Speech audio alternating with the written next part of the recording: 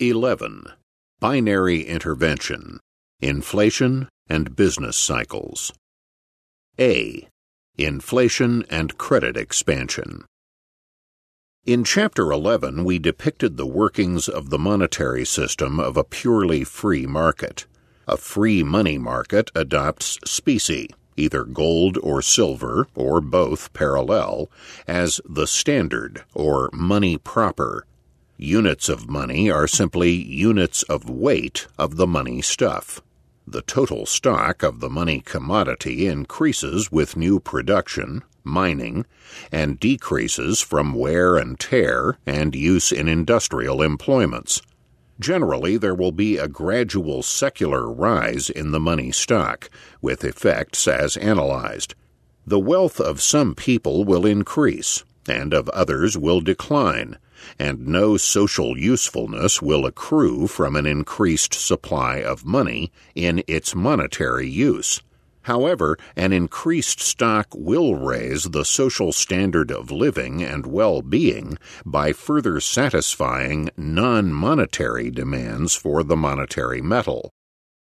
Intervention in this money market usually takes the form of issuing pseudo-warehouse receipts as money substitutes. As we saw in Chapter 11, demand liabilities such as deposits or paper notes may come into use in a free market, but may equal only the actual value or weight of the specie deposited. The demand liabilities are then genuine warehouse receipts, or true money certificates, and they pass on the market as representatives of the actual money, that is, as money substitutes. Pseudo-warehouse receipts are those issued in excess of the actual weight of specie on deposit. Naturally, their issue can be a very lucrative business. Looking like the genuine certificates, they serve also as money substitutes, even though not covered by specie. They are fraudulent because they promise to redeem in specie at face value, a promise that could not possibly be met were all the deposit holders to ask for their own property at the same time. Only the complacency and ignorance of the public permit the situation to continue. Although it has obvious third-person effects, this type of intervention is essentially binary because the issuer, or intervener, gains at the expense of individual holders of legitimate money. The lines of force radiate from the interveners to each of those who suffer losses.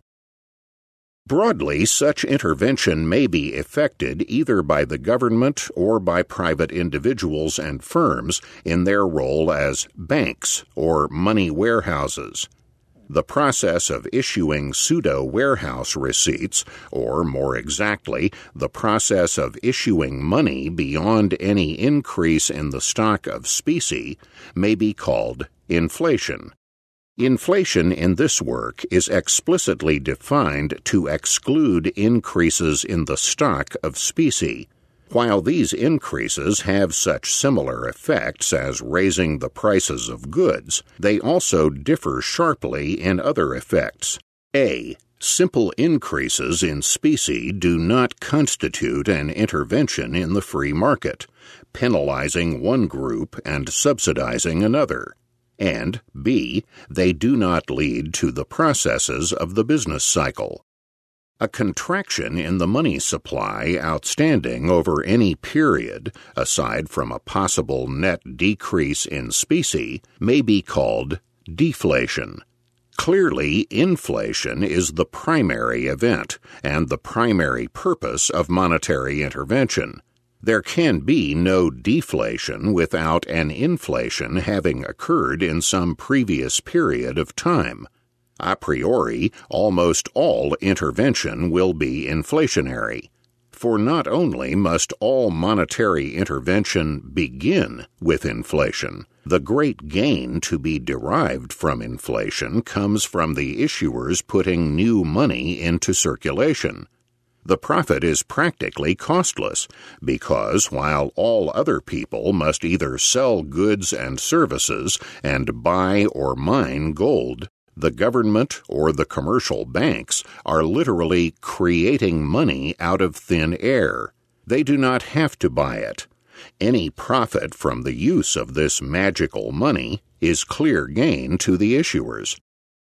As happens when new specie enters the market, the issue of uncovered money substitutes also has a diffusion effect.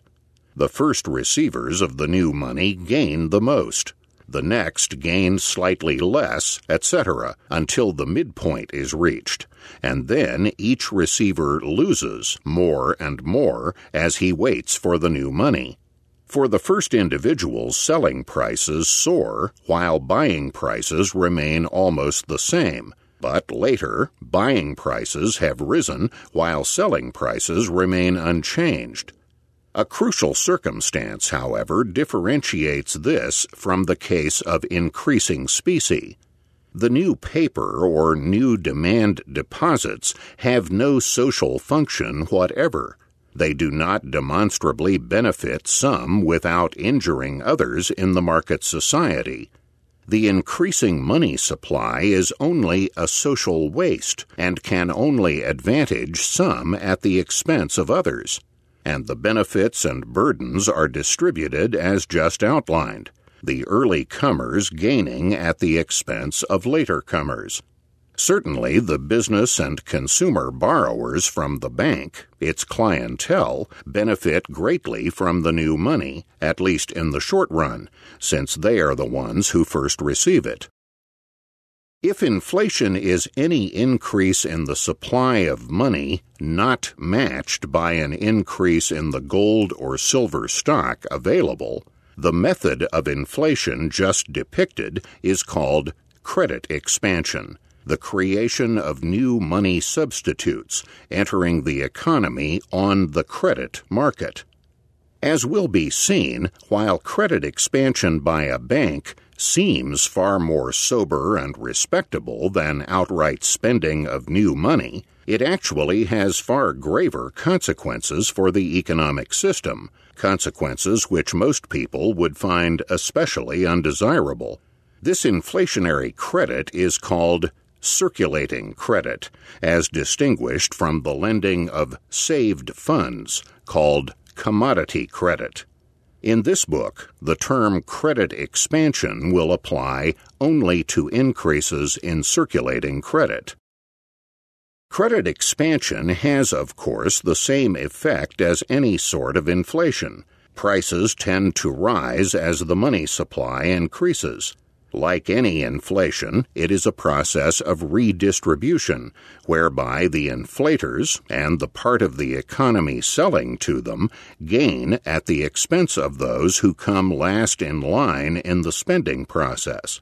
This is the charm of inflation for the beneficiaries and the reason why it has been so popular, particularly since modern banking processes have camouflaged its significance for those losers who are far removed from banking operations. The gains to the inflators are visible and dramatic, the losses to others hidden and unseen, but just as effective for all that. Just as half the economy are taxpayers and half tax consumers, so half the economy are inflation payers and the rest inflation consumers.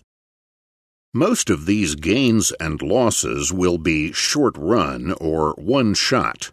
They will occur during the process of inflation, but will cease after the new monetary equilibrium is reached. The inflators make their gains, but after the new money supply has been diffused throughout the economy, the inflationary gains and losses are ended. However, as we have seen in Chapter 11, there are also permanent gains and losses resulting from inflation. For the new monetary equilibrium will not simply be the old one multiplied in all relations and quantities by the addition to the money supply. This was an assumption that the old quantity theory economists made. The valuations of the individuals making temporary gains and losses will differ. Therefore, each individual will react differently to his gains and losses and alter his relative spending patterns accordingly. Moreover, the new money will form a high ratio to the existing cash balance of some and a low ratio to that of others, and the result will be a variety of changes in spending patterns. Therefore, all prices will not have increased uniformly in the new equilibrium. The purchasing power of the monetary unit has fallen, but not equiproportionally over the entire array of exchange values. Since some prices have risen more than others, therefore, some people will be permanent gainers and some permanent losers from the inflation. Particularly hard hit by an inflation, of course, are the relatively fixed income groups, who end their losses only after a long period or not at all. Pensioners and annuitants who have contracted for a fixed money income are examples of permanent as well as short-run losers. Life insurance benefits are permanently slashed. Conservative anti-inflationists' complaints about the widows and orphans have often been ridiculed, but they are no laughing matter nevertheless, for it is precisely the widows and orphans who bear a main part of the brunt of inflation. The avowed goal of Keynes' inflationist program was the euthanasia of the rentier. Did Keynes realize that he was advocating the not-so-merciful annihilation of some of the most unfit-for-labor groups in the entire population, groups whose marginal value productivity consisted almost exclusively in their savings? Also suffering losses are creditors who have already extended their loans and find it too late to charge a purchasing power premium on their interest rates. Inflation also changes the market's consumption-investment ratio. Superficially, it seems that credit expansion greatly increases capital, for the new money enters the market as equivalent to new savings for lending. Since the new bank money is apparently added to the supply of savings on the credit market, businesses can now borrow at a lower rate of interest. Hence, inflationary credit expansion seems to offer the ideal escape from time preference, as well as an inexhaustible fount of added capital. Actually, this effect is illusory. On the contrary, inflation reduces saving and investment, thus lowering society's standard of living. It may even cause large-scale capital consumption. In the first place, as we have just seen, existing creditors are injured. This will tend to discourage lending in the future, and thereby discourage saving investment. Secondly, as we have seen in Chapter 11, the inflationary process inherently yields a purchasing power profit to the businessman, since he purchases factors and sells them at a later time when all prices are higher. The businessman may thus keep abreast of the price increase. We are here exempting from variations in price increases the terms of trade component, neither losing nor gaining from the inflation. But business accounting is traditionally geared to a world where the value of the monetary unit is stable. Capital goods purchased are entered in the asset column at cost, that is, at the price paid for them. When the firm later sells the product, the extra inflationary gain is not really a gain at all, for it must be absorbed in purchasing the replaced capital good at a higher price. Inflation, therefore, tricks the businessman. It destroys one of his main signposts and leads him to believe that he has gained extra profits when he is just able to replace capital. Hence, he will undoubtedly be tempted to consume out of these profits, and thereby unwittingly consume capital as well. Thus, inflation tends at once to repress saving investment and to cause consumption of capital. The accounting error stemming from inflation has other economic consequences. The firms with the greatest degree of error will be those with capital equipment bought more preponderantly when prices were lowest. If the inflation has been going on for a while, these will be the firms with the oldest equipment. Their seemingly great profits will attract other firms into the field, and there will be a completely unjustified expansion of investment in a seemingly high-profit area. Conversely, there will be a deficiency of investment elsewhere. Thus, the error distorts the market system of allocating resources and reduces its effectiveness in satisfying the consumer. The error will also be greatest in those firms with a greater proportion of capital equipment to product, and similar distorting effects will take place through excessive investment in heavily capitalized industries, offset by underinvestment elsewhere. B. Credit expansion and the business cycle.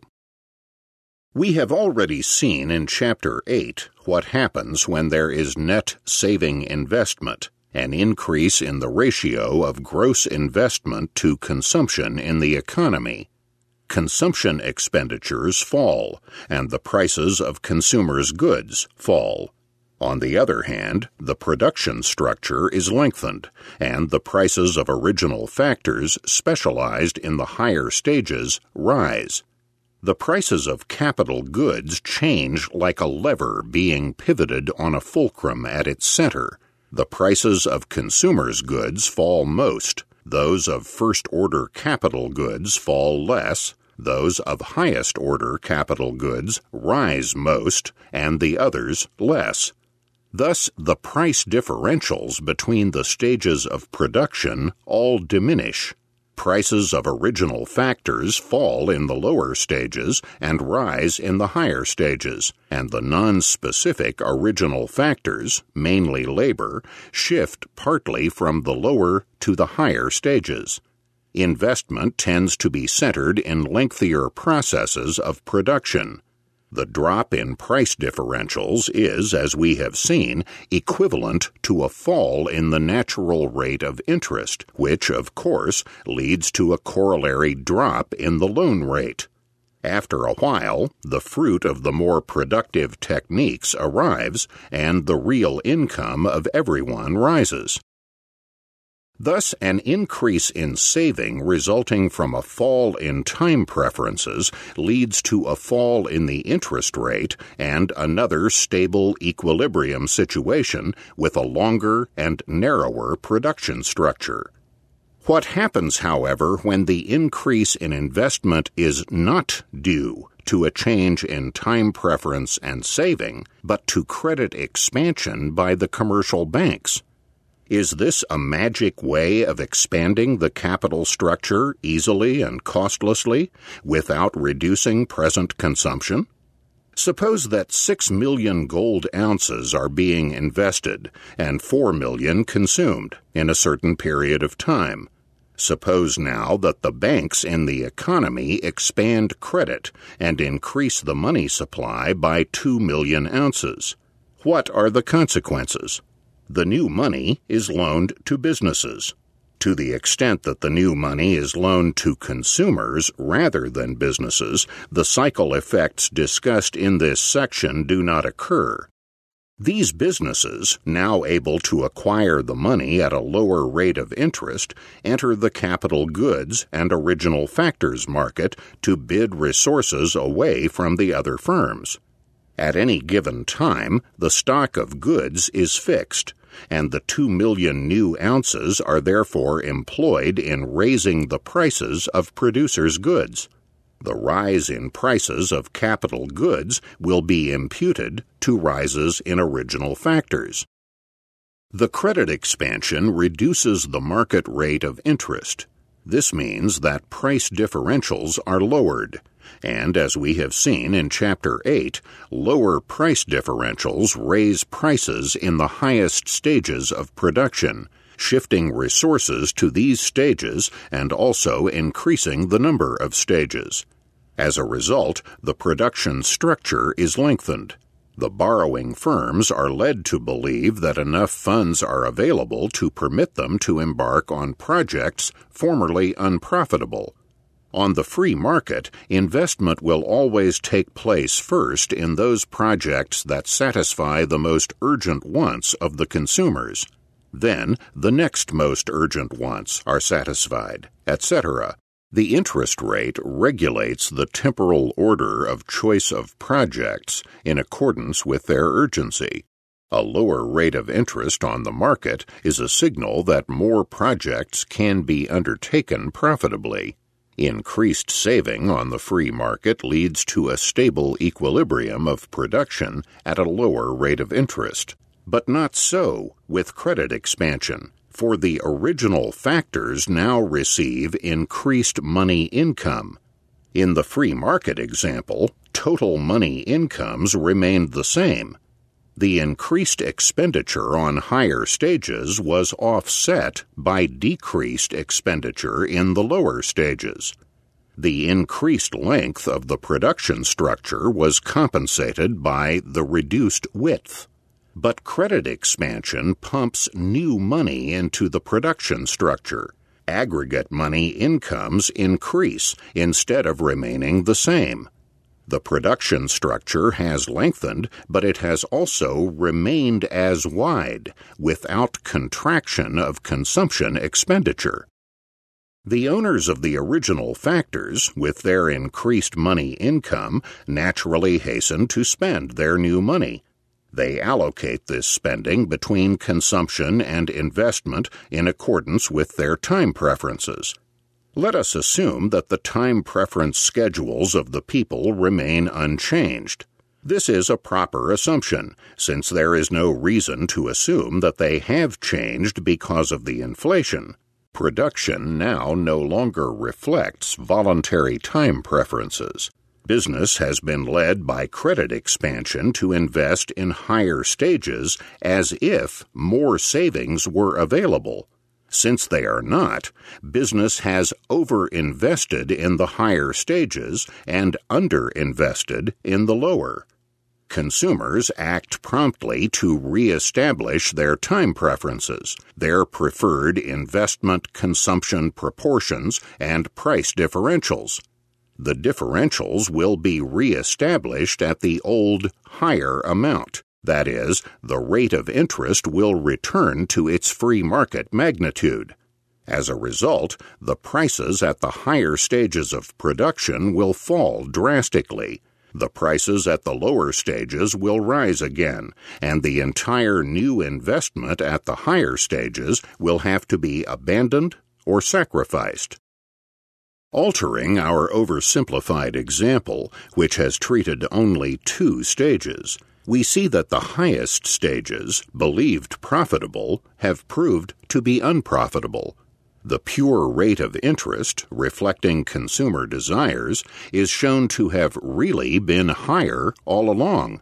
The bank's credit expansion had tampered with that indispensable signal, the interest rate, that tells businessmen how much savings are available and what length of projects will be profitable. In the free market, the interest rate is an indispensable guide in the time dimension to the urgency of consumer wants. But bank intervention in the market disrupts this free price and renders entrepreneurs unable to satisfy consumer desires properly or to estimate the most beneficial time structure of production. As soon as the consumers are able, that is, as soon as the increased money enters their hands, they take the opportunity to reestablish their time preferences and, therefore, the old differentials and investment-consumption ratios.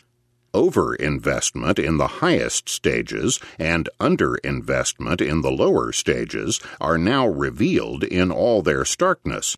The situation is analogous to that of a contractor misled into believing that he has more building material than he really has. and then awakening to find that he has used up all his material on a capacious foundation, the higher stages, with no material left to complete the house. Clearly, bank credit expansion cannot increase capital investment by 1 iota. Investment can still come only from savings. It should not be surprising that the market tends to revert to its preferred ratios.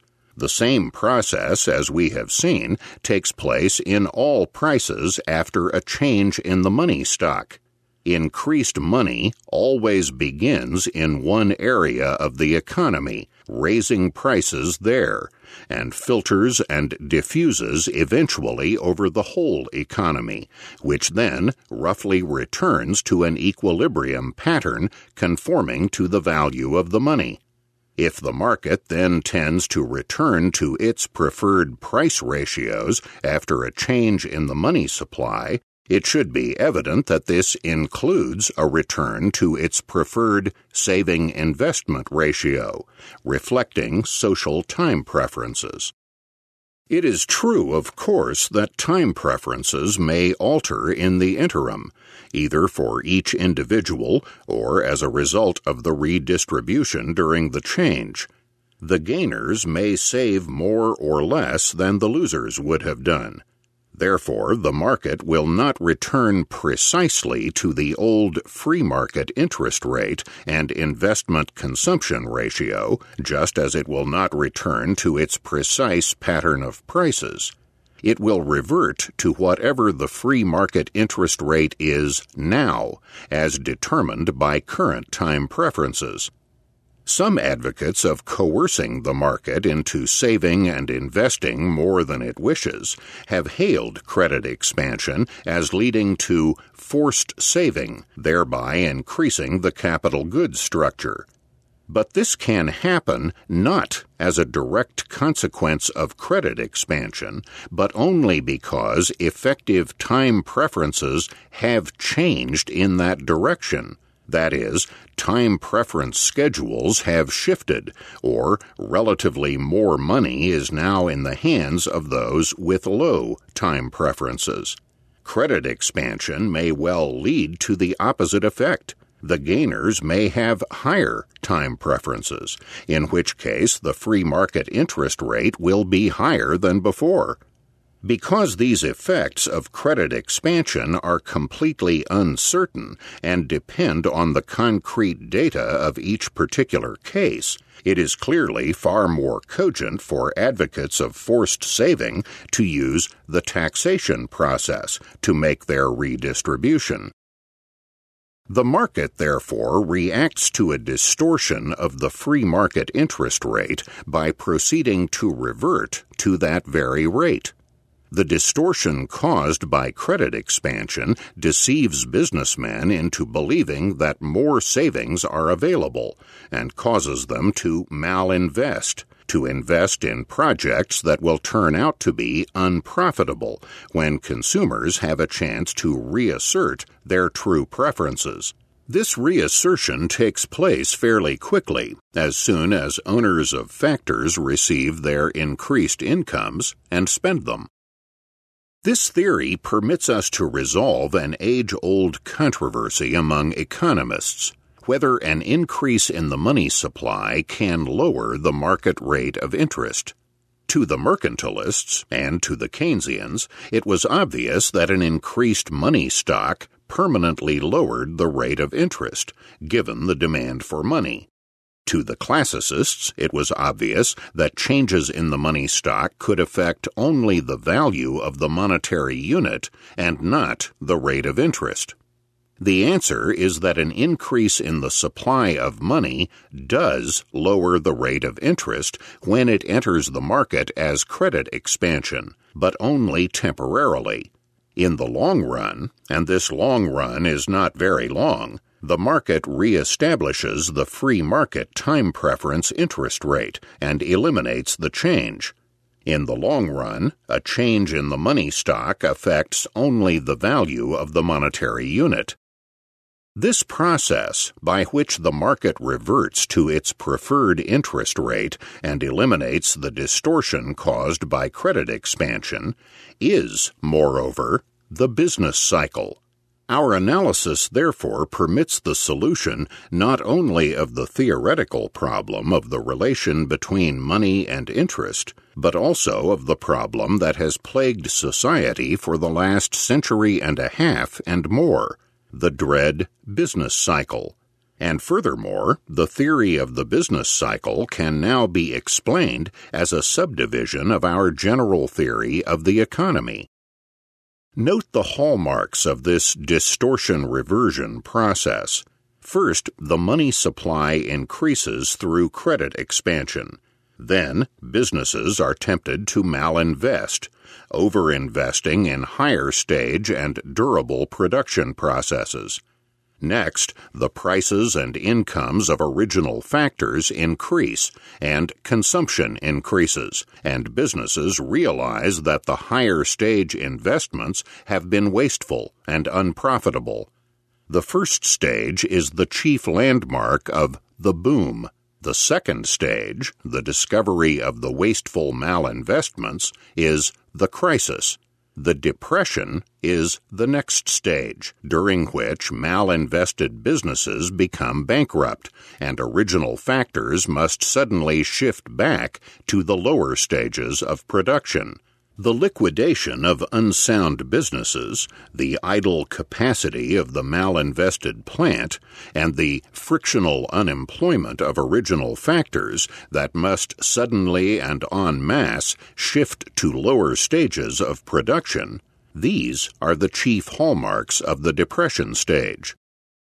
We have seen in Chapter 11 that the major unexplained features of the business cycle are the mass of error and the concentration of error and disturbance in the capital goods industries.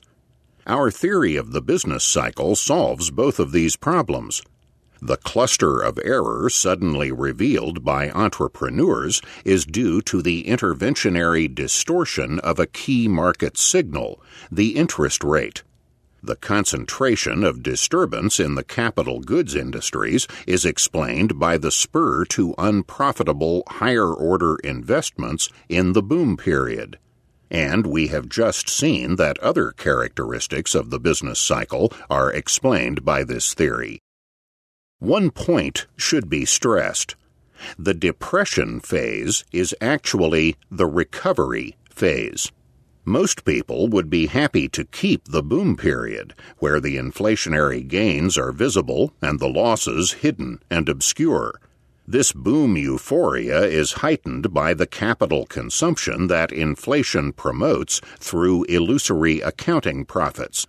The stages that people complain about are the crisis and depression, but the latter periods, it should be clear, do not cause the trouble. The trouble occurs during the boom, when malinvestments and distortions take place. The crisis-depression phase is the curative period, after people have been forced to recognize the malinvestments that have occurred. The depression period, therefore, is the necessary recovery period. It is the time when bad investments are liquidated and mistaken entrepreneurs leave the market. The time when consumer sovereignty and the free market reassert themselves and establish once again an economy that benefits every participant to the maximum degree. The depression period ends when the free market equilibrium has been restored and expansionary distortion eliminated. It should be clear that any governmental interference with the depression process can only prolong it, thus making things worse from almost everyone's point of view. Since the depression process is the recovery process, any halting or slowing down of the process impedes the advent of recovery. The depression readjustments must work themselves out before recovery can be complete. The more these readjustments are delayed, the longer the depression will have to last, and the longer complete recovery is postponed. For example, if the government keeps wage rates up, it brings about permanent unemployment. If it keeps prices up, it brings about unsold surplus. And if it spurs credit expansion again, then new malinvestment and later depressions are spawned. Many 19th century economists referred to the business cycle in a biological metaphor, likening the depression to a painful but necessary curative of the alcoholic or narcotic jag, which is the boom, and asserting that any tampering with the depression delays recovery. They have been widely ridiculed by present-day economists. The ridicule is misdirected, however, for the biological analogy is, in this case, correct. One obvious conclusion from our analysis is the absurdity of the underconsumptionist remedies for depression, the idea that the crisis is caused by underconsumption and that the way to cure the depression is to stimulate consumption expenditures. The reverse is clearly the truth. What has brought about the crisis is precisely the fact that entrepreneurial investment erroneously anticipated greater savings, and that this error is revealed by consumers re-establishing their desired proportion of consumption. Overconsumption, or undersaving, has brought about the crisis, although it is hardly fair to pin the guilt on the consumer, who is simply trying to restore his preferences after the market has been distorted by bank credit.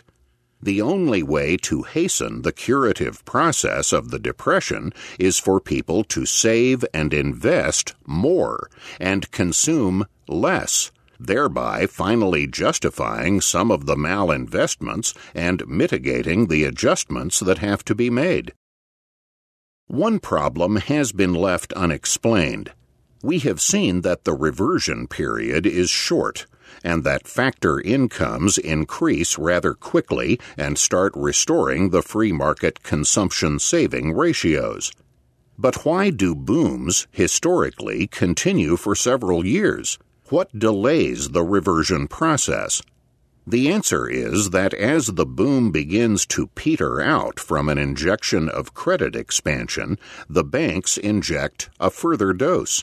In short, the only way to avert the onset of the depression adjustment process is to continue inflating money and credit. For only continual doses of new money on the credit market will keep the boom going and the new stages profitable. Furthermore, only ever-increasing doses can step up the boom, can lower interest rates further, and expand the production structure. For as the prices rise, more and more money will be needed to perform the same amount of work. Once the credit expansion stops, the market ratios are reestablished, and the seemingly glorious new investments turn out to be malinvestments, built on a foundation of sand. How long booms can be kept up, what limits there are to booms in different circumstances, will be discussed later. But it is clear that prolonging the boom by ever larger doses of credit expansion will have only one result: to make the inevitably ensuing depression longer and more grueling. The larger the scope of malinvestment and error in the boom, the greater and longer the task of readjustment in the depression. The way to prevent a depression, then, is simple. Avoid starting a boom.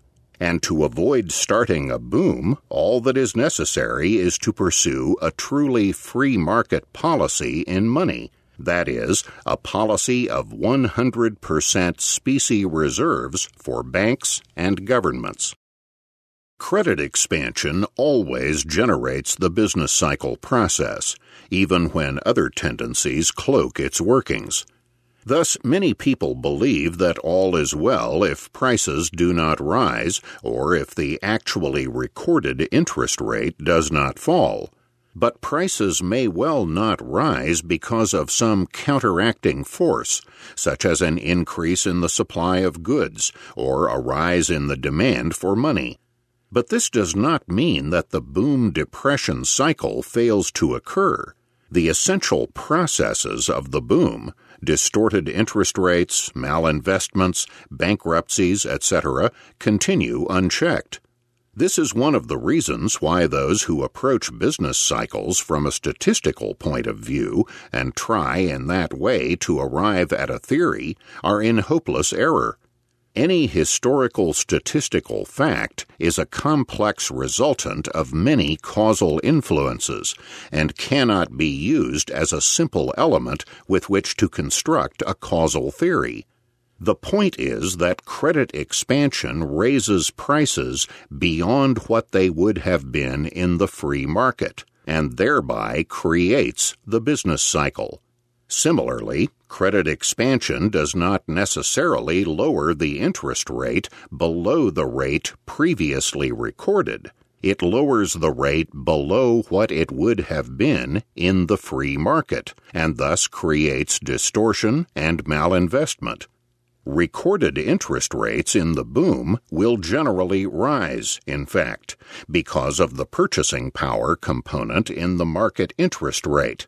An increase in prices, as we have seen, generates a positive purchasing power component in the natural interest rate, that is, the rate of return earned by businessmen on the market.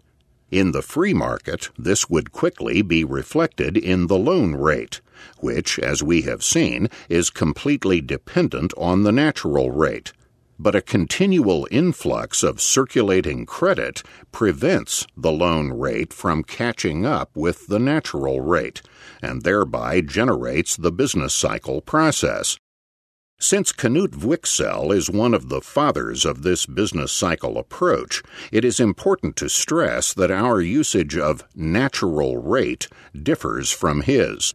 Wicksell's natural rate was akin to our free market rate. Our natural rate is the rate of return earned by businesses on the existing market without considering loan interest. It corresponds to what has been misleadingly called the normal profit rate, but is actually the basic rate of interest. A further corollary of this bank-created discrepancy between the loan rate and the natural rate is that creditors on the loan market suffer losses for the benefit of their debtors. The capitalists on the stock market, or those who own their own businesses. The latter gain during the boom by the differential between the loan rate and the natural rate, while the creditors, apart from banks, which create their own money, lose to the same extent. After the boom period is over, what is to be done with the malinvestments? The answer depends on their profitability for further use, that is, on the degree of error that was committed. Some malinvestments will have to be abandoned, since their earnings from consumer demand will not even cover the current costs of their operation. Others, though monuments of failure, will be able to yield a profit over current costs, although it will not pay to replace them as they wear out. Temporarily working them fulfills the economic principle of always making the best of even a bad bargain. Because of the malinvestments, however, the boom always leads to general impoverishment, that is, reduces the standard of living below what it would have been in the absence of the boom. For the credit expansion has caused the squandering of scarce resources and scarce capital. Some resources have been completely wasted, and even those malinvestments that continue in use will satisfy consumers less than would have been the case without the credit expansion. C. Secondary developments of the business cycle. In the previous section, we have presented the basic process of the business cycle. This process is often accentuated by other or secondary developments induced by the cycle. Thus, the expanding money supply and rising prices are likely to lower the demand for money. Many people begin to anticipate higher prices and will therefore dishoard. The lowered demand for money raises prices further. Since the impetus to expansion comes first in expenditure on capital goods and later in consumption, this secondary effect of a lower demand for money may take hold first in producers' goods industries. This lowers the price and profit differentials further, and hence widens the distance that the rate of interest will fall below the free market rate during the boom.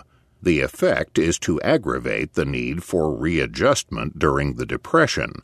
The adjustment would cause some fall in the prices of producers' goods anyway, since the essence of the adjustment is to raise price differentials. The extra distortion requires a steeper fall in the prices of producers' goods before recovery is completed. As a matter of fact, the demand for money generally rises at the beginning of an inflation. People are accustomed to thinking of the value of the monetary unit as inviolate and of prices as remaining at some customary level. Hence, when prices first begin to rise, most people believe this to be a purely temporary development, with prices soon due to recede. This belief mitigates the extent of the price rise for a time. Eventually, however, people realize that credit expansion has continued and undoubtedly will continue, and their demand for money dwindles, becoming lower than the original level. After the crisis arrives and the Depression begins, various secondary developments often occur.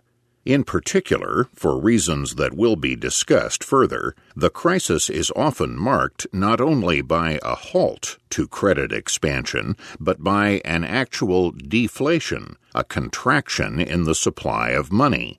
The deflation causes a further decline in prices. Any increase in the demand for money will speed up adjustment to the lower prices. Furthermore, when deflation takes place first on the loan market, that is, as credit contraction by the banks, and this is almost always the case, this will have the beneficial effect of speeding up the Depression adjustment process.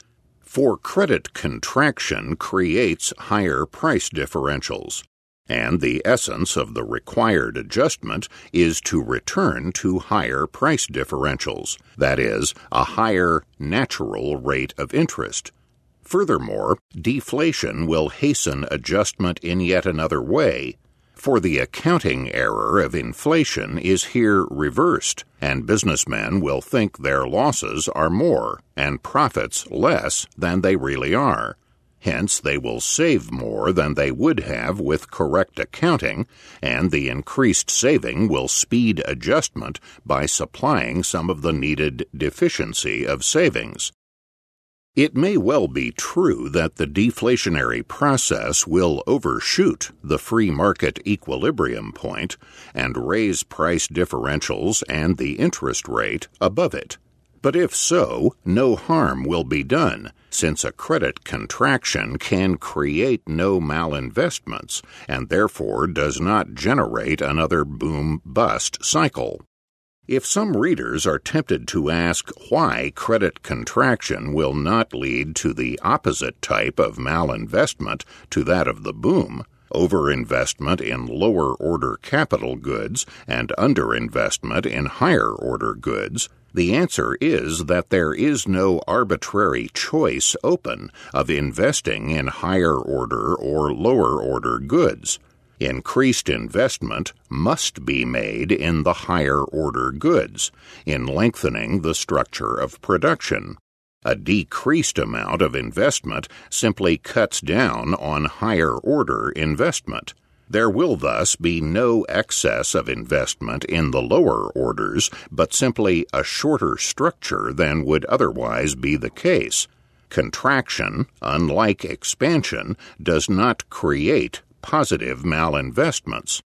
And the market will correct the error rapidly.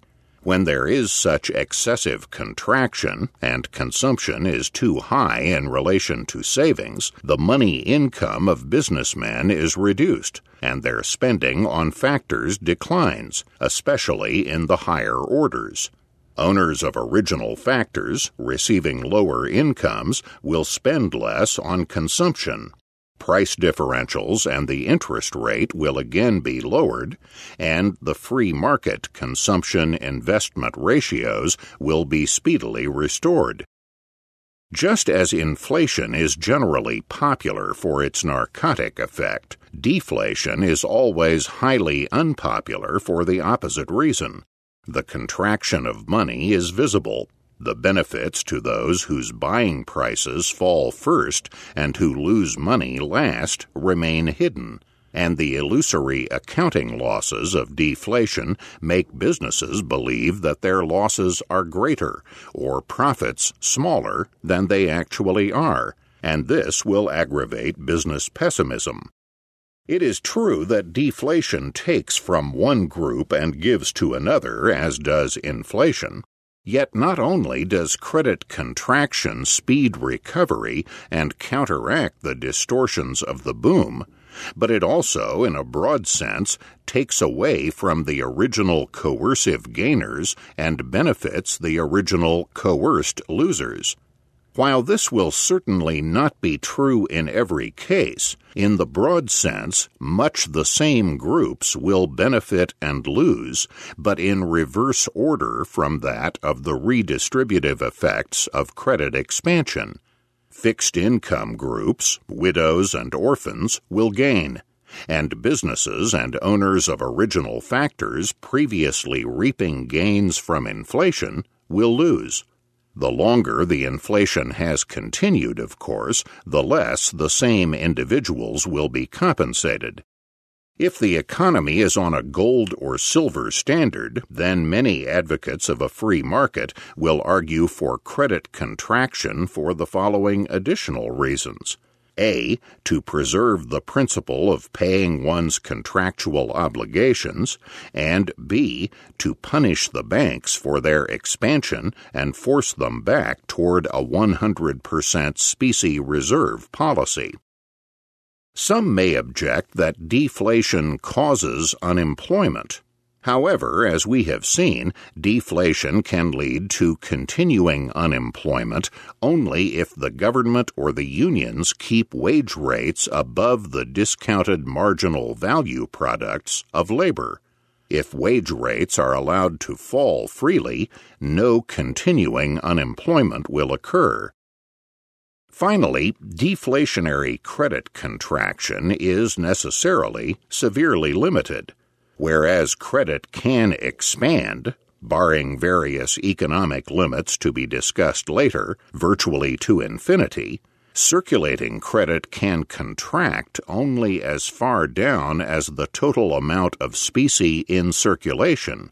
In short, its maximum possible limit is the eradication of all previous credit expansion. The business cycle analysis set forth here has essentially been that of the Austrian school, originated and developed by Ludwig von Mises and some of his students. A prominent criticism of this theory is that it assumes the existence of full employment, or that its analysis holds only after full employment has been attained. Before that point, say the critics, credit expansion will beneficently put these factors to work and not generate further malinvestments or cycles. But in the first place, inflation will put no unemployed factors to work unless their owners, though holding out for a money price higher than their marginal value product, are blindly content to accept the necessarily lower real price when it is camouflaged as a rise in the cost of living. And credit expansion generates further cycles whether or not there are unemployed factors.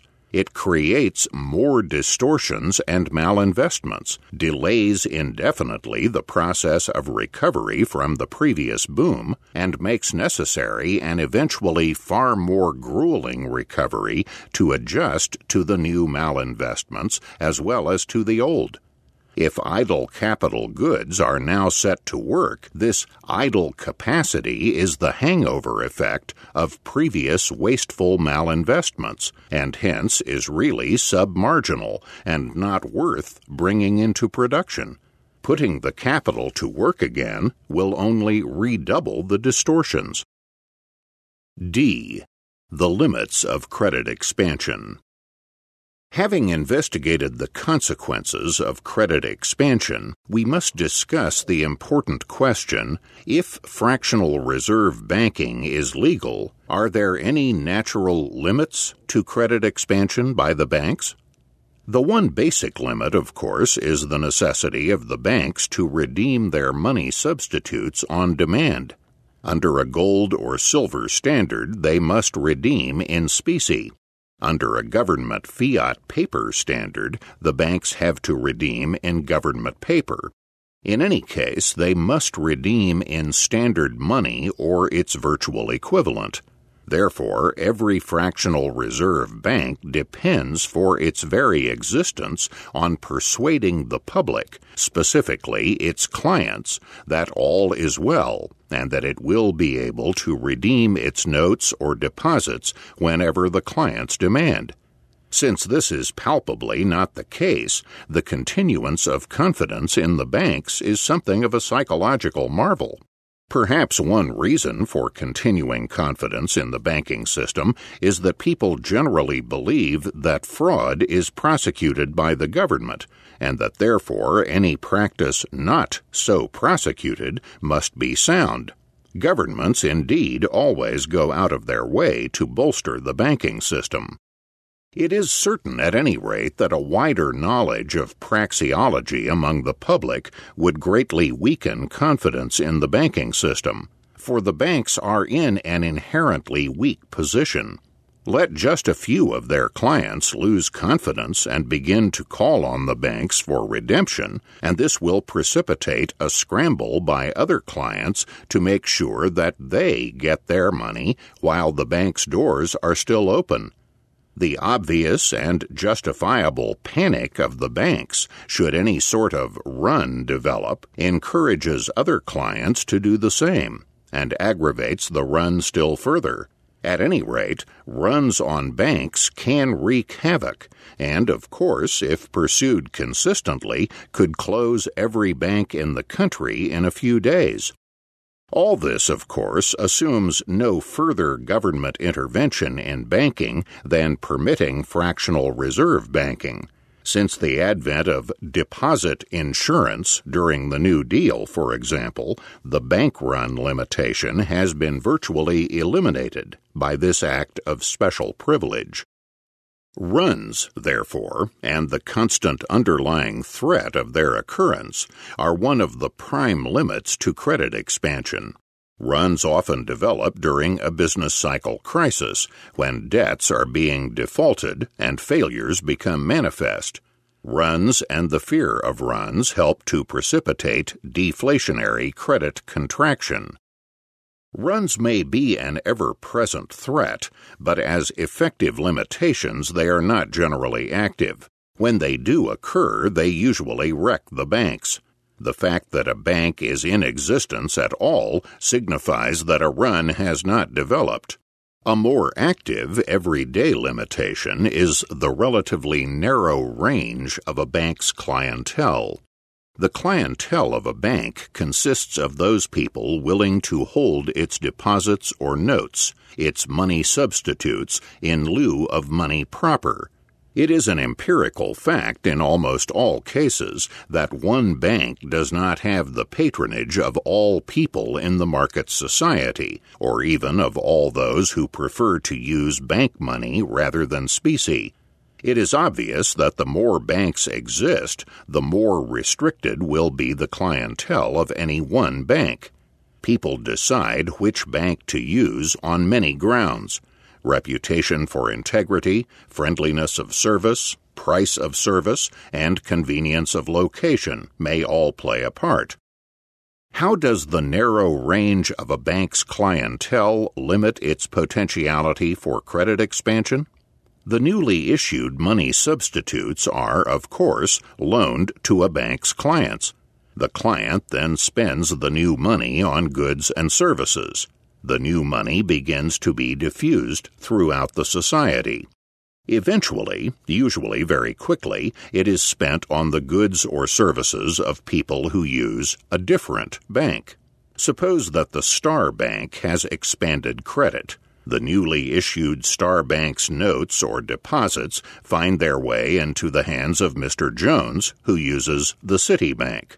Two alternatives may occur, either of which has the same economic effect. A. Jones accepts the Star Bank's notes or deposits and deposits them in the Citibank, which calls on the Star Bank for redemption. Or B. Jones refuses to accept the Star Bank's notes and insists that the Star client, say Mr. Smith, who bought something from Jones, redeem the note himself and pay Jones in acceptable standard money. Thus, while gold or silver is acceptable throughout the market, a bank's money substitutes are acceptable only to its own clientele. Clearly, a single bank's credit expansion is limited, and this limitation is stronger, A, the narrower the range of its clientele, and B, the greater its issue of money substitutes in relation to that of competing banks.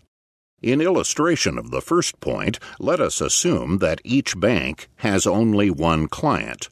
Then it is obvious that there will be very little room for credit expansion.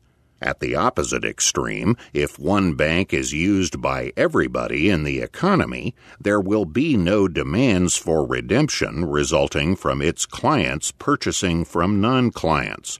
It is obvious that, ceteris paribus, a numerically smaller clientele is more restrictive of credit expansion.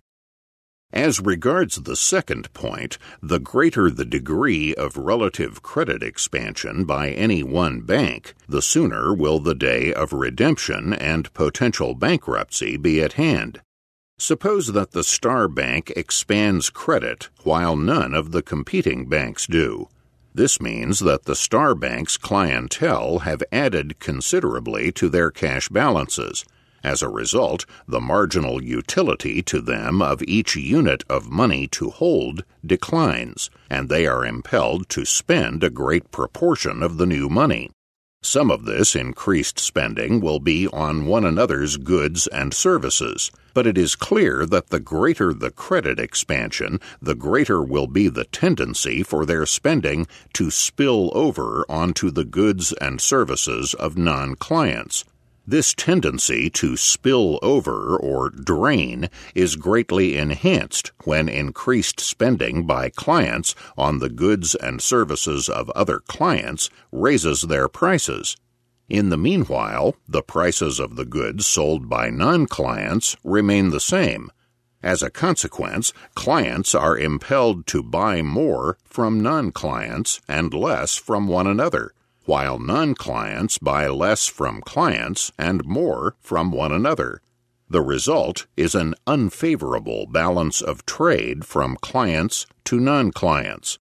In the consolidated balance of payments of the clients, money income from sales to non-clients, exports, will decline, and money expenditures on the goods and services of non-clients, imports, will increase.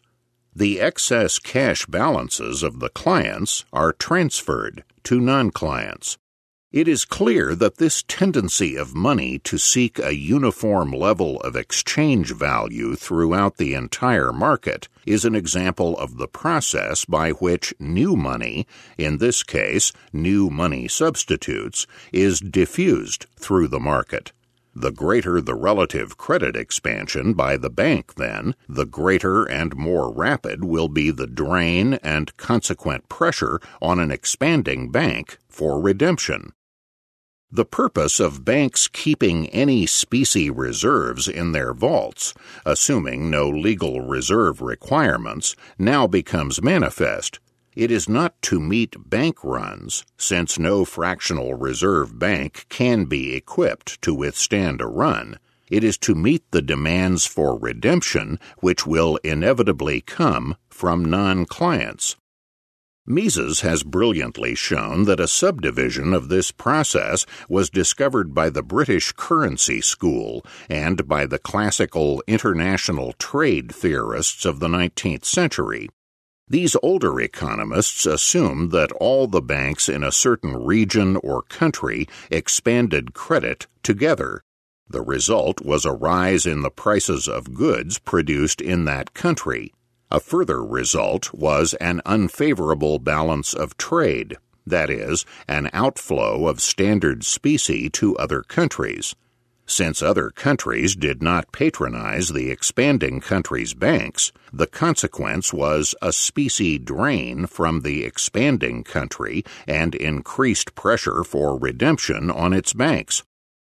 Like all parts of the overstressed and over-elaborated theory of international trade, this analysis is simply a special subdivision of general economic theory, and cataloging it as international trade theory, as Mises has shown, underestimates its true significance. Older economists also distinguished an internal drain as well as the external drain, but included in the former only the drain from bank users to those who insist on standard money. Thus, the more freely competitive and numerous are the banks, the less they will be able to expand fiduciary media, even if they are left free to do so. As we noted in Chapter 11, such a system is known as free banking. A major objection to this analysis of free banking has been the problem of bank cartels. If banks get together and agree to expand their credit simultaneously, the clientele limitation vis-à-vis competing banks will be removed, and the clientele of each bank will, in effect, increase to include all bank users. Mises points out, however, that the sounder banks with higher fractional reserves will not wish to lose the goodwill of their own clients and risk bank runs by entering into collusive agreements with weaker banks. This consideration, while placing limits on such agreements, does not rule them out altogether. For, after all, no fractional reserve banks are really sound. And if the public can be led to believe that, say, an 80% specie reserve is sound, it can believe the same about 60% or even 10% reserve banks. Indeed, the fact that the weaker banks are allowed by the public to exist at all demonstrates that the more conservative banks may not lose much goodwill by agreeing to expand with them. As Mises has demonstrated, there is no question that from the point of view of opponents of inflation and credit expansion, free banking is superior to a central banking system. But, as Amasa Walker stated, much has been said at different times of the desirableness of free banking, of the propriety and rightfulness of allowing any person who chooses to carry on banking as freely as farming or any other branch of business. There can be no doubt. But while banking, as at present, means the issuing of inconvertible paper, the more it is guarded and restricted, the better. But when such issues are entirely forbidden, and only notes equivalent to certificates of so much coin are issued, banking may be as free as brokerage. The only thing to be secured would be that no issues should be made except upon specie in hand. E. The government as promoter of credit expansion. Historically, governments have fostered and encouraged credit expansion to a great degree. They have done so by weakening the limitations that the market places on bank credit expansion. One way of weakening it is to anesthetize the bank against the threat of bank runs.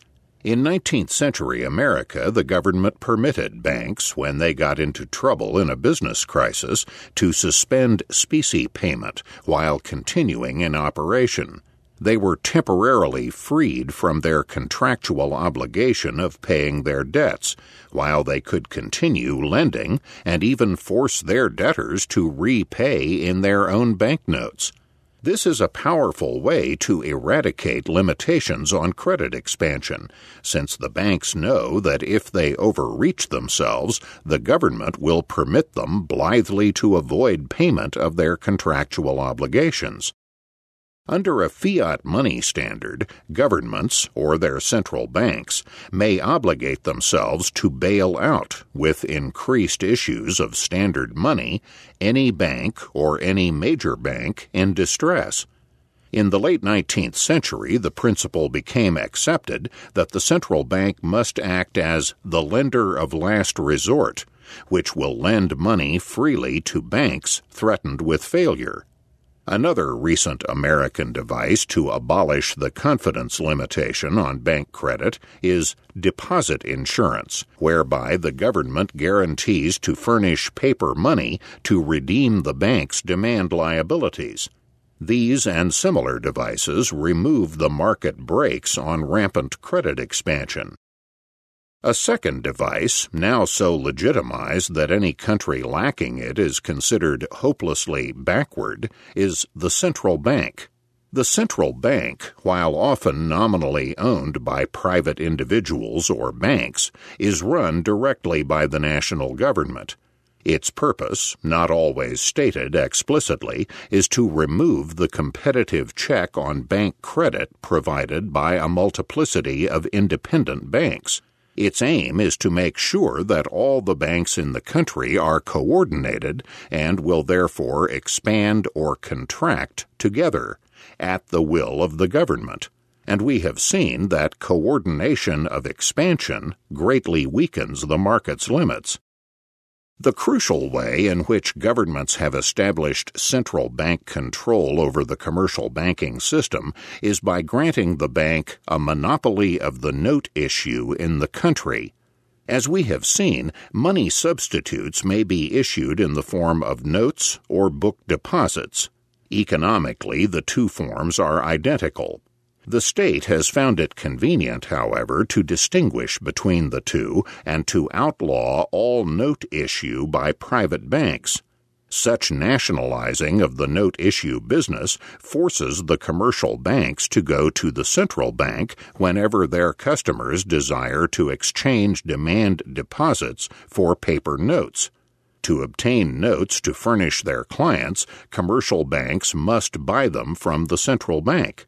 Such purchases can be made only by selling their gold coin or other standard money, or by drawing on the bank's deposit accounts with the central bank. Since the public always wishes to hold some of its money in the form of notes and some in demand deposits, the banks must establish a continuing relationship with the central bank to be assured a supply of notes. Their most convenient procedure is to establish demand deposit accounts with the central bank, which thereby becomes the banker's bank. These demand deposits, added to the gold in their vaults, become the reserves of the banks. The central bank can also more freely create demand liabilities not backed 100% by gold, and these increased liabilities add to the reserves and demand deposits held by banks, or else increase central bank notes outstanding. The rise in reserves of banks throughout the country will spur them to expand credit, while any decrease in these reserves will induce a general contraction in credit. The central bank can increase the reserves of a country's banks in three ways. A. By simply lending them reserves. B. By purchasing their assets, thereby adding directly to the bank's deposit accounts with the central bank. or C, by purchasing the IOUs of the public, which will then deposit the drafts on the central bank in the various banks that serve the public directly, thereby enabling them to use the credits on the central bank to add to their own reserves. The second process is known as discounting, the latter as open market purchase. A lapse in discounts as the loans mature will lower reserves, as will open market sales. In open market sales, the people will pay the central bank for its assets, purchased with checks drawn on their accounts at the banks, and the central bank exacts payment by reducing bank reserves on its books. In most cases, the assets purchased or sold on the open market are government IOUs. There is a fourth way by which a central bank may increase bank reserves. In countries such as the United States, where banks must keep a legally required minimum ratio of reserves to deposits, the bank may simply lower the required ratio. Thus, the banking system becomes coordinated under the aegis of the government. The central bank is always accorded a great deal of prestige by its creator government. Often the government makes its notes legal tender. Under the gold standard, the wide resources which it commands, added to the fact that the whole country is its clientele, usually make negligible any trouble the bank may have in redeeming its liabilities in gold. Furthermore, it is certain that no government will let its own central bank, that is, itself, go bankrupt. The central bank will always be permitted to suspend specie payment in times of serious difficulty. It can therefore inflate and expand credit itself through rediscounts and open market purchases, and by adding to bank reserves, spur a multiple bank credit expansion throughout the country. The effect is multiple because banks will generally keep a certain proportion of reserves to liabilities based on estimates of non-client redemption, and a general increase in their reserves will induce a multiple expansion of fiduciary media. In fact, the multiple will even increase, for the knowledge that all the banks are coordinated and expanding together decreases the possibility of non-client redemption, and therefore the proportion of reserves that each bank will wish to keep. When the government goes off the gold standard, central banknotes then become legal tender and virtually the standard money. It then cannot possibly fail, and this, of course, practically eliminates limitations on its credit expansion. In the present-day United States, for example, the current basically fiat standard, also known as a restricted international gold bullion standard, virtually eliminates pressure for redemption, while the central bank's ready provision of reserves as well as deposit insurance eliminates the threat of bank failure. Foreign central banks and governments are still permitted to redeem in gold bullion, but this is hardly a consolation for either foreign citizens or Americans. The result is that gold is still an ultimate balancing item between national governments, and therefore a kind of medium of exchange for governments and central banks in international transactions. In order to ensure centralized control by the government over bank credit, the United States enforces on banks a certain minimum ratio of reserves, almost wholly deposits with the central bank, to deposits. So long as a country is in any sense on the gold standard, the central bank and the banking system must worry about an external drain of specie should the inflation become too great. Under an unrestricted gold standard, it must also worry about an internal drain resulting from the demands of those who do not use the banks. A shift in public taste from deposits to notes will embarrass the commercial banks, though not the central bank. Assiduous propaganda on the conveniences of banking, however, has reduced the ranks of those not using banks to a few malcontents. As a result, the only limitation on credit expansion is now external. Governments, of course, are always anxious to remove all checks on their powers of inducing monetary expansion. One way of removing the external threat is to foster international cooperation so that all governments and central banks expand their money supply at a uniform rate. The ideal condition for unlimited inflation is, of course, a world fiat paper money issued by a world central bank or other governmental authority. Pure fiat money on a national scale would serve almost as well, but there would then be the embarrassment of national monies depreciating in terms of other monies, and imports becoming much more expensive. The transition from gold to fiat money will be greatly smoothed if the state has previously abandoned ounces, grams, grains, and other units of weight in naming its monetary units, and substituted unique names such as dollar, mark, franc, etc. It will then be far easier to eliminate the public's association of monetary units with weight, and to teach the public to value the names themselves. Furthermore, if each national government sponsors its own unique name, it will be far easier for each state to control its own fiat issue absolutely. F.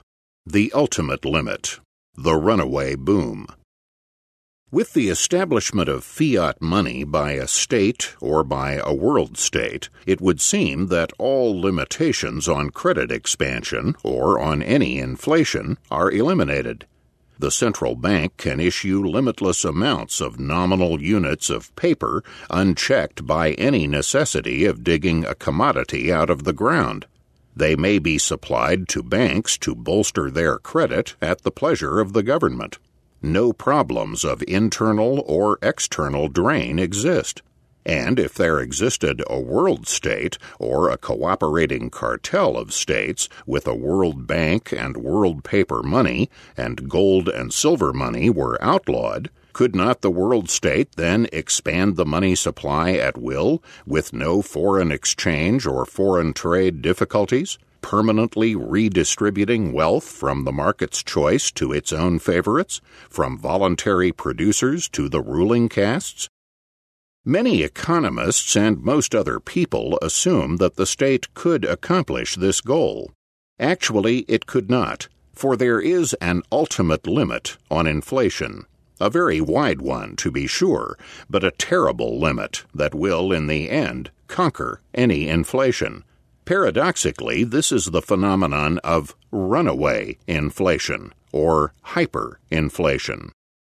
When the government and the banking system begin inflating, the public will usually aid them unwittingly in this task. The public, not cognizant of the true nature of the process, believes that the rise in prices is transient, and that prices will soon return to normal.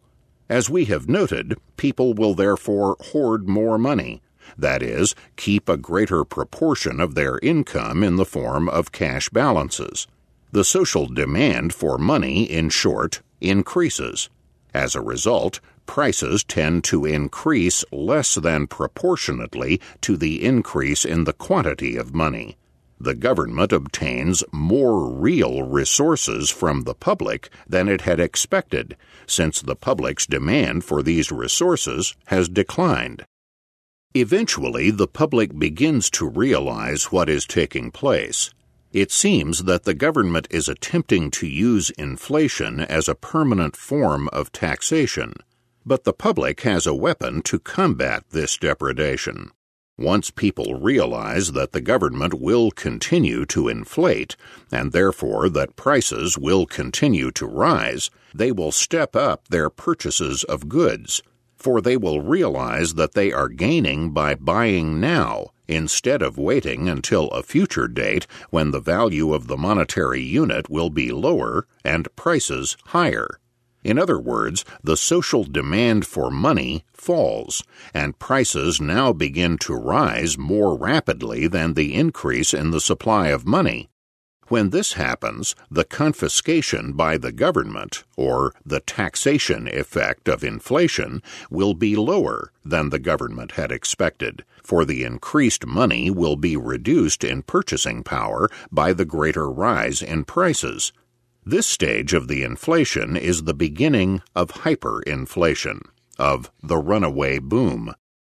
The lower demand for money allows fewer resources to be extracted by the government, but the government can still obtain resources so long as the market continues to use the money. The accelerated price rise will, in fact, lead to complaints of a scarcity of money and stimulate the government to greater efforts of inflation, thereby causing even more accelerated price increases.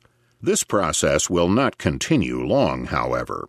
As the rise in prices continues, the public begins a flight from money, getting rid of money as soon as possible in order to invest in real goods, almost any real goods, as a store of value for the future.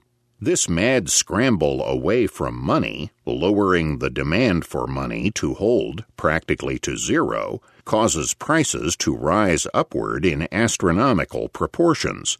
The value of the monetary unit falls practically to zero. The devastation and havoc that the runaway boom causes among the populace is enormous. The relatively fixed income groups are wiped out. Production declines drastically, sending up prices further as people lose the incentive to work, since they must spend much of their time getting rid of money. The main desideratum becomes getting hold of real goods, whatever they may be, and spending money as soon as received. When this runaway stage is reached, the economy, in effect, breaks down. The market is virtually ended, and society reverts to a state of virtual barter and complete impoverishment. Commodities are then slowly built up as media of exchange. The public has rid itself of the inflation burden by its ultimate weapon, lowering the demand for money to such an extent that the government's money has become worthless. When all other limits and forms of persuasion fail, this is the only way, through chaos and economic breakdown, for the people to force a return to the hard commodity money of the free market. The most famous runaway inflation was the German experience of 1923. It is particularly instructive because it took place in one of the world's most advanced industrial countries. The chaotic events of the German hyperinflation and other accelerated booms, however, are only a pale shadow of what would happen under a world state inflation. For Germany was able to recover and return to a full monetary market economy quickly, since it could institute a new currency based on exchanges with other pre-existing monies, gold or foreign paper. As we have seen, however, Mises' regression theorem shows that no money can be established on the market except as it can be exchanged for a previously existing money, which in turn must have ultimately related back to a commodity in barter. If a world state outlaws gold and silver and establishes a unitary fiat money, which it proceeds to inflate until a runaway boom destroys it, there will be no pre-existing money on the market. The task of reconstruction will then be enormously more difficult. G. Inflation and compensatory fiscal policy. Inflation in recent years has been generally defined as an increase in prices. This is a highly unsatisfactory definition. Prices are highly complex phenomena, activated by many different causal factors. They may increase or decrease from the goods side, that is, as a result of a change in the supply of goods on the market.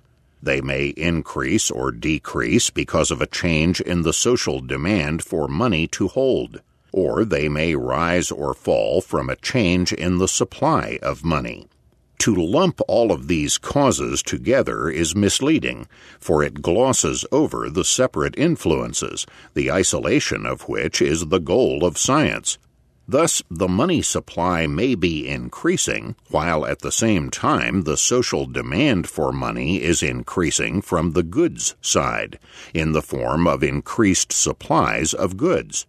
Each may offset the other, with no general price changes occurring. Yet both processes perform their work, nevertheless. Resources will still shift as a result of inflation, and the business cycle caused by credit expansion will still appear. It is therefore highly inexpedient to define inflation as a rise in prices. Movements in the supply of goods and in the demand for money schedules are all the results of voluntary changes of preferences on the market. The same is true for increases in the supply of gold or silver, but increases in fiduciary or fiat media are acts of fraudulent intervention in the market, distorting voluntary preferences and the voluntarily determined pattern of income and wealth. Therefore, the most expedient definition of inflation is one we have set forth: an increase in the supply of money beyond any increase in specie. Inflation is here defined as any increase in the money supply greater than an increase in specie, not as a big change in that supply. As here defined, therefore, the terms inflation and deflation are praxeological categories. The absurdity of the various governmental programs for fighting inflation now becomes evident. Most people believe that government officials must constantly pace the ramparts, armed with a huge variety of control programs designed to combat the inflation enemy. Yet all that is really necessary is that the government and the banks, nowadays controlled almost completely by the government, cease inflating. The absurdity of the term inflationary pressure also becomes clear. Either the government and banks are inflating, or they are not. There is no such thing as inflationary pressure. The idea that the government has the duty to tax the public in order to sop up excess purchasing power is particularly ludicrous. If inflation has been underway, this excess purchasing power is precisely the result of previous governmental inflation. In short, the government is supposed to burden the public twice: once in appropriating the resources of society by inflating the money supply, and again by taxing back the new money from the public. Rather than checking inflationary pressure, then, a tax surplus in a boom will simply place an additional burden upon the public. If the taxes are used for further government spending or for repaying debts to the public, then there is not even a deflationary effect.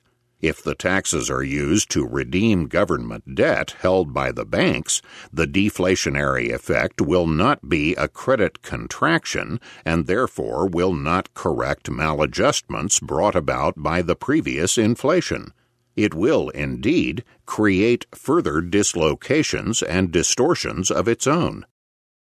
Keynesian and neo-Keynesian compensatory fiscal policy advocates that government deflate during an inflationary period and inflate, incur deficits financed by borrowing from the banks to combat a depression. It is clear that government inflation can relieve unemployment and unsold stocks only if the process dupes the owners into accepting lower real prices or wages. This money illusion relies on the owners being too ignorant to realize when their real incomes have declined, a slender basis on which to ground a cure. Furthermore, the inflation will benefit part of the public at the expense of the rest, and any credit expansion will only set a further boom-bust cycle into motion. The Keynesians depict the free market's monetary fiscal system as minus a steering wheel, so that the economy, though readily adjustable in other ways, is constantly walking a precarious tightrope between depression and unemployment on the one side and inflation on the other. It is then necessary for the government, in its wisdom, to step in and steer the economy on an even course. After our completed analysis of money and business cycles, however, it should be evident that the true picture is just about the reverse. The free market, unhampered, would not be in danger of suffering inflation, deflation, depression, or unemployment, but the intervention of government creates the tightrope for the economy and is constantly, if sometimes unwittingly, pushing the economy into these pitfalls.